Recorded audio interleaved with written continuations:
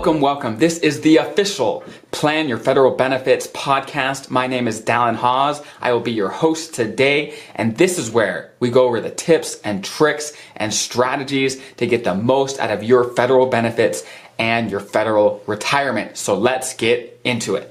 Hello, and welcome to all you federal employees out there. Welcome to this episode. This week we are talking about the top 3 TSP mistakes I see all the time. And I know I talk about the top mistakes of federal employees and this and that. And I do that because I see it all the time. I see these big things that they do. It's like, oh man, if they knew this thing, they wouldn't make the mistake and they'd have dramatically better outcomes. So that's why I talk about mistakes. But for you guys, I will try in the future to make a video, a podcast about the top 3 things federal employees do well, right? Just to kind of even the score. But for now, this week is on the top 3 TSP mistakes. And the first is not starting early enough, or not starting as early as they possibly can. Not everyone starts a federal job right away, but when it comes to investing, you need to start early to get incredible results. Time is the most powerful element. Some might say, hey, when I'm young, my salary's lower than it will be, I'll just kind of live it up. I'll buy the nice car, I'll buy the nice watch, whatever. And then down the road, when my salary's higher, I'll invest more, I'll think about retirement. I'll push that down the road. But if you think that way, you are missing out on incredible gains in your retirement savings. This is the bottom line, that time is more powerful now than in 10 years. It's dramatically more powerful. Let me give you an example. I have a handy dandy example right here for you about this. So, let's say someone's 35, okay?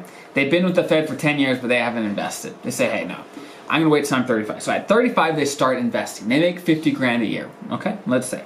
And they decide, I'm gonna invest 5% of my salary into the TSP, 5%.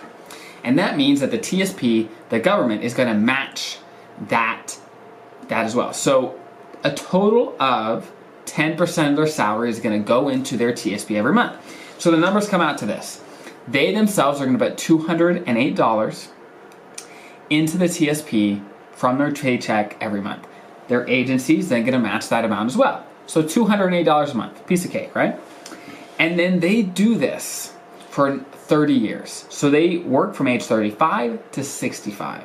30 straight years, and they only contribute $208 a month that whole time, okay? They keep getting the match, but that's all they do. Their salary may increase, but they don't increase their investing. They do $208 a month for that time, okay?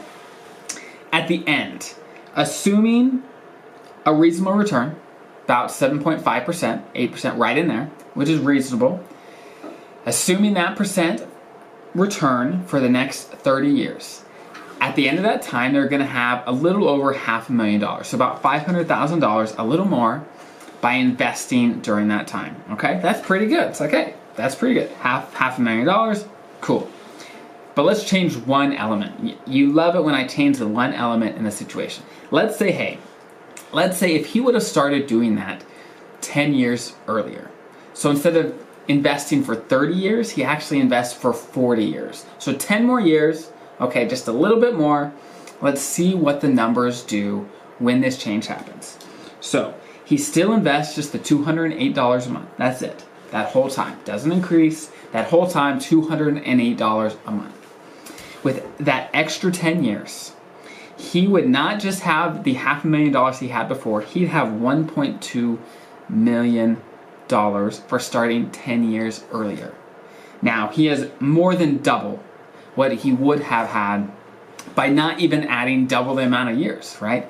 Just by adding a little extra time now, a little extra maybe putting into your TSP, a little extra now makes so much of a difference down the road.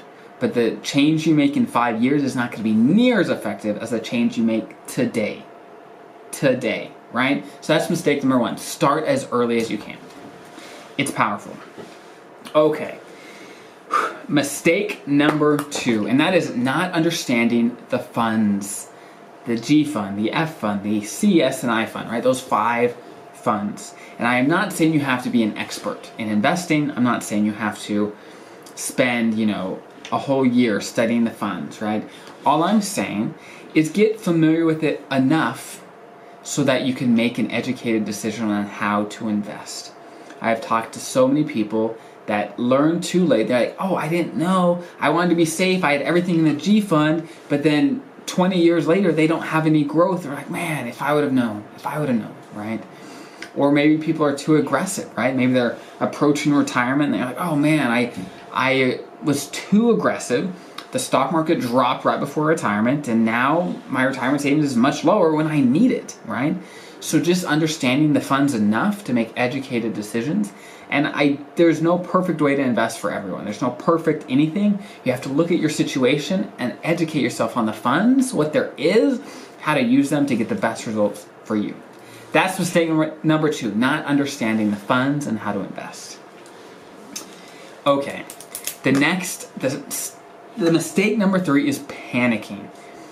Those federal employees that panic when the market comes down, they sell to the G fund and they do this, they do that, will not have as good a results as those that don't.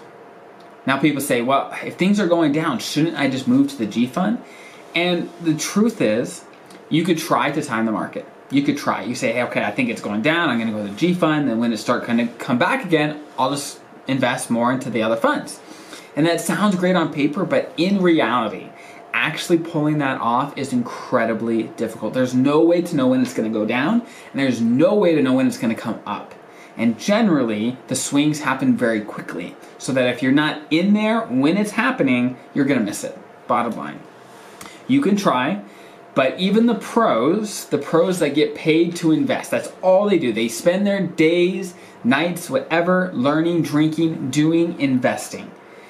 They cannot time the market. They don't even know when the next coronavirus, whatever, is going to hit and the market's going to crash. They have no clue. You could try to time it and really, know exactly when things are going to happen, but it's just not going to work over time. You may get lucky once or twice, but by doing it over time, making one mistake, by not doing it perfectly once, you may lose out on years of returns by making that mistake. So my thing is, hey, you don't know when it's going to go up or down. You have to find a long-term strategy that works for you and stick to it. That's it. You will get so much more sleep at nights because you don't have to worry about it. You don't have to watch it. You just stick to your strategy and you forget about the rest. So those are the top 3 mistakes that feds make with their TSP. Number 1 was not starting early enough. So if you have not started, start. If you have started, invest more now. As much as you can, invest more now. You will thank yourself forever. Number 2, understanding the funds enough to make an educated investment decision. Number 3, not panicking when the stock market drops. Those are the top 3 mistakes that I see all the time. And by knowing them, hopefully you can check yourself. Say, hey, I do not want to make the classic mistakes that feds make. I want to do this instead. I want to be prepared. I want to know what I'm doing. So that is why I share this information, so that you can better your outcomes in retirement and in your life. So I hope this is helpful, and I will see you next week. And again, thank you for making it to the end of my video, the end of my podcast. I hope this brought value to you and your life. My goal with this content is to bring as much value to as many people as I possibly can. So please, if you can, if this brought value to you, please show your support, subscribe, hit the thumbs up, comment, give me feedback about what you want to hear about, what you want to learn about, and how you can get more value out of this, and so that I could do the very best I can to make this the best channel for my viewers, for my listeners, the very best I can. So again, thank you for being here and investing in yourself and in your future. And I will see you next week.